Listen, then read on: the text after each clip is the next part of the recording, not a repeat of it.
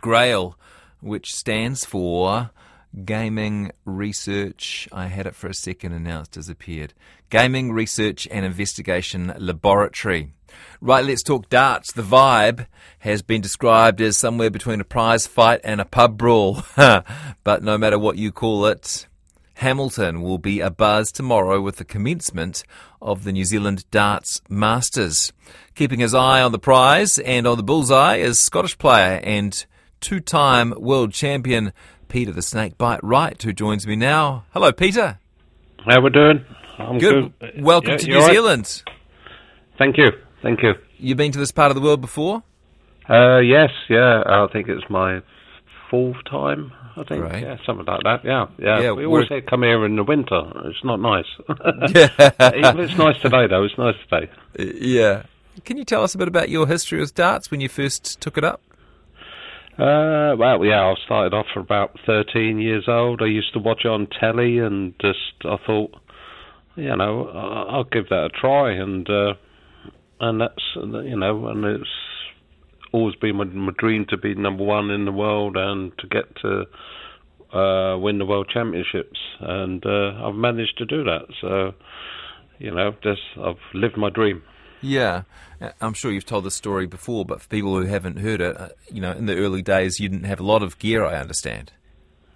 No, but it's a great sport because obviously you don't need to go to, you don't have to go to a gym and pay membership and stuff like that. You ain't got to pay out loads of expenses.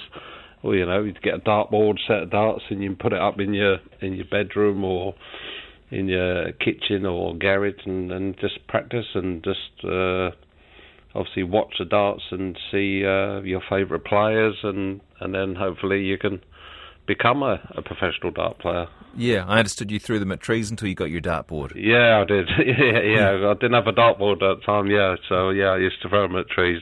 Not. You shouldn't really do that. I'm sure practice makes perfect, but some people must just be born with the talent. I mean, what is it about you that makes you a great darts player, do you think, aside from the hours of practice and training? Well, it's the dedication, knowing that you want to be a world champion and, you want to push yourself. Even at my age, I'm still looking for improvements, even if it's 1 or 2% by just changing, say, my flight system or points or weights, the barrels and stuff like that, just to try and get the advantage over my opponent.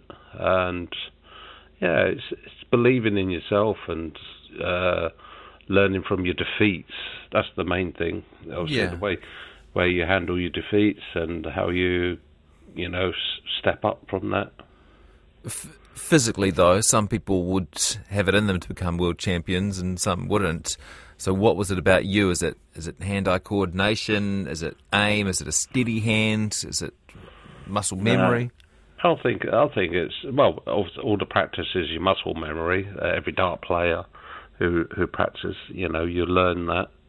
But no, it's just, if it's in you, I think, and you really want it, you put the hard work in, you can achieve it. So that's what I've done. And as you say, there's lots of players out there who are fantastic players but not achieved, like James Wade, a fantastic dart player but never managed to win the Worlds yet. But, he's still around, playing better than he's ever been, so he could still win it. What was the greatest day in your darts career so far? Obviously winning the World Championships the first time against Michael van Gerwen, obviously because I'd lost in so many finals over the years before that to beat him in the final. That was probably the best one. Does a big crowd make a difference? The crowds, yeah. If the crowd, if you ain't got many in, say you just got a couple of hundred, and then you can just hear the odd individual and shouting out or, stuff like that. So it's great to have big crowds in because then you can't actually hear them people. Yeah, but can you feel the sort of the mood of the crowd and can the crowd sense what's going on in your heads? Yeah, definitely. Obviously, it's great when you're playing like I say, a home favourite, and the crowd's against you, and then obviously you got to try and quieten them down and stuff like that. So by hitting the high scores and taking out big finishes to make them cheer for you, that's really cool. Do you empty your mind before you throw darts? Yeah, I try to. But like sometimes you're up there, say you're going for a double to win a match or a big tournament, and I'm actually sometimes coming into my head, flying through my head. It's like, oh, what shall I say in my interview? Blah blah blah. Instead of actually getting a double. So yeah, you're best to try and clear your mind and not think of anything when you're actually throwing. If people have seen you, they will have seen your haircuts, which are incredible. Really well known for that sort of mohawk style. Can you tell me about that and who's responsible for those beautiful styles?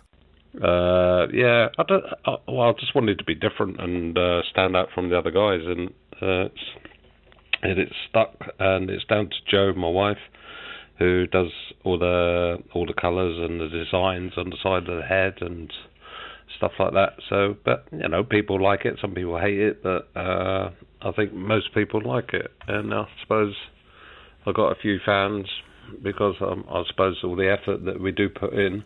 Yeah. So I'm known all around the world. Oh, is that? You're getting a taxi. You go, oh, you're that guy with a. Or that funny hair or something like that. They always know that person. What about the nickname Snakebite? Well, just like I like snakes, and that's just main thing. Really, I like I'm like a snake, really, just like nice and quiet. Leave me alone. But if you start messing with me, I'll bite you or crush you. So yeah.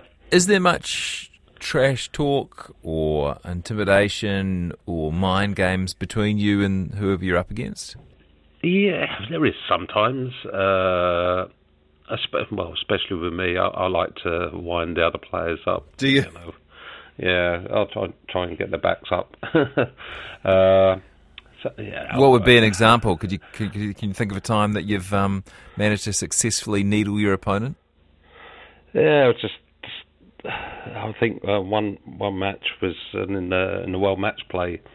I think I was due to play, Kim Hybretts at the time, and I think I was saying, well, you'll have to,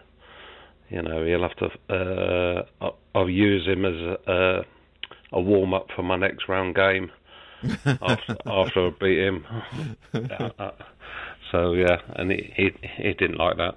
So no, you have to watch out. Some people would find that motivating, wouldn't they? Yeah, exactly. Yeah, he did play really well. Yeah. But that's what I wanted. I wanted to bring out the best in him, so that prepared me for the next round, which worked. Awesome. What's the plan for the next couple of days?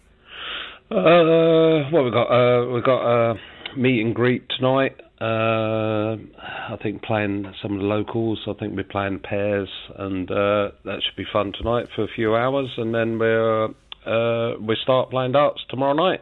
So it'll be like resting tomorrow until I start getting the hair done, and then to the venue. That's at the Globox Arena, which hopefully all the tickets are still some available, hopefully, and then it should be an amazing crowd. Yeah, speaking of which, we're still probably getting our head around what the big darts tournament looks like, but you'd encourage people to dress up, get into the spirit? Yeah, the crowds, that's what I'm saying, the crowds make the darts because they come there dressed up, and it's, they're there for the party, and, that's why I dress up, because I'm part of the party. Love it. Yep. Have a great time here in New Zealand. Really appreciate your time today. No problem. Thanks for having me on.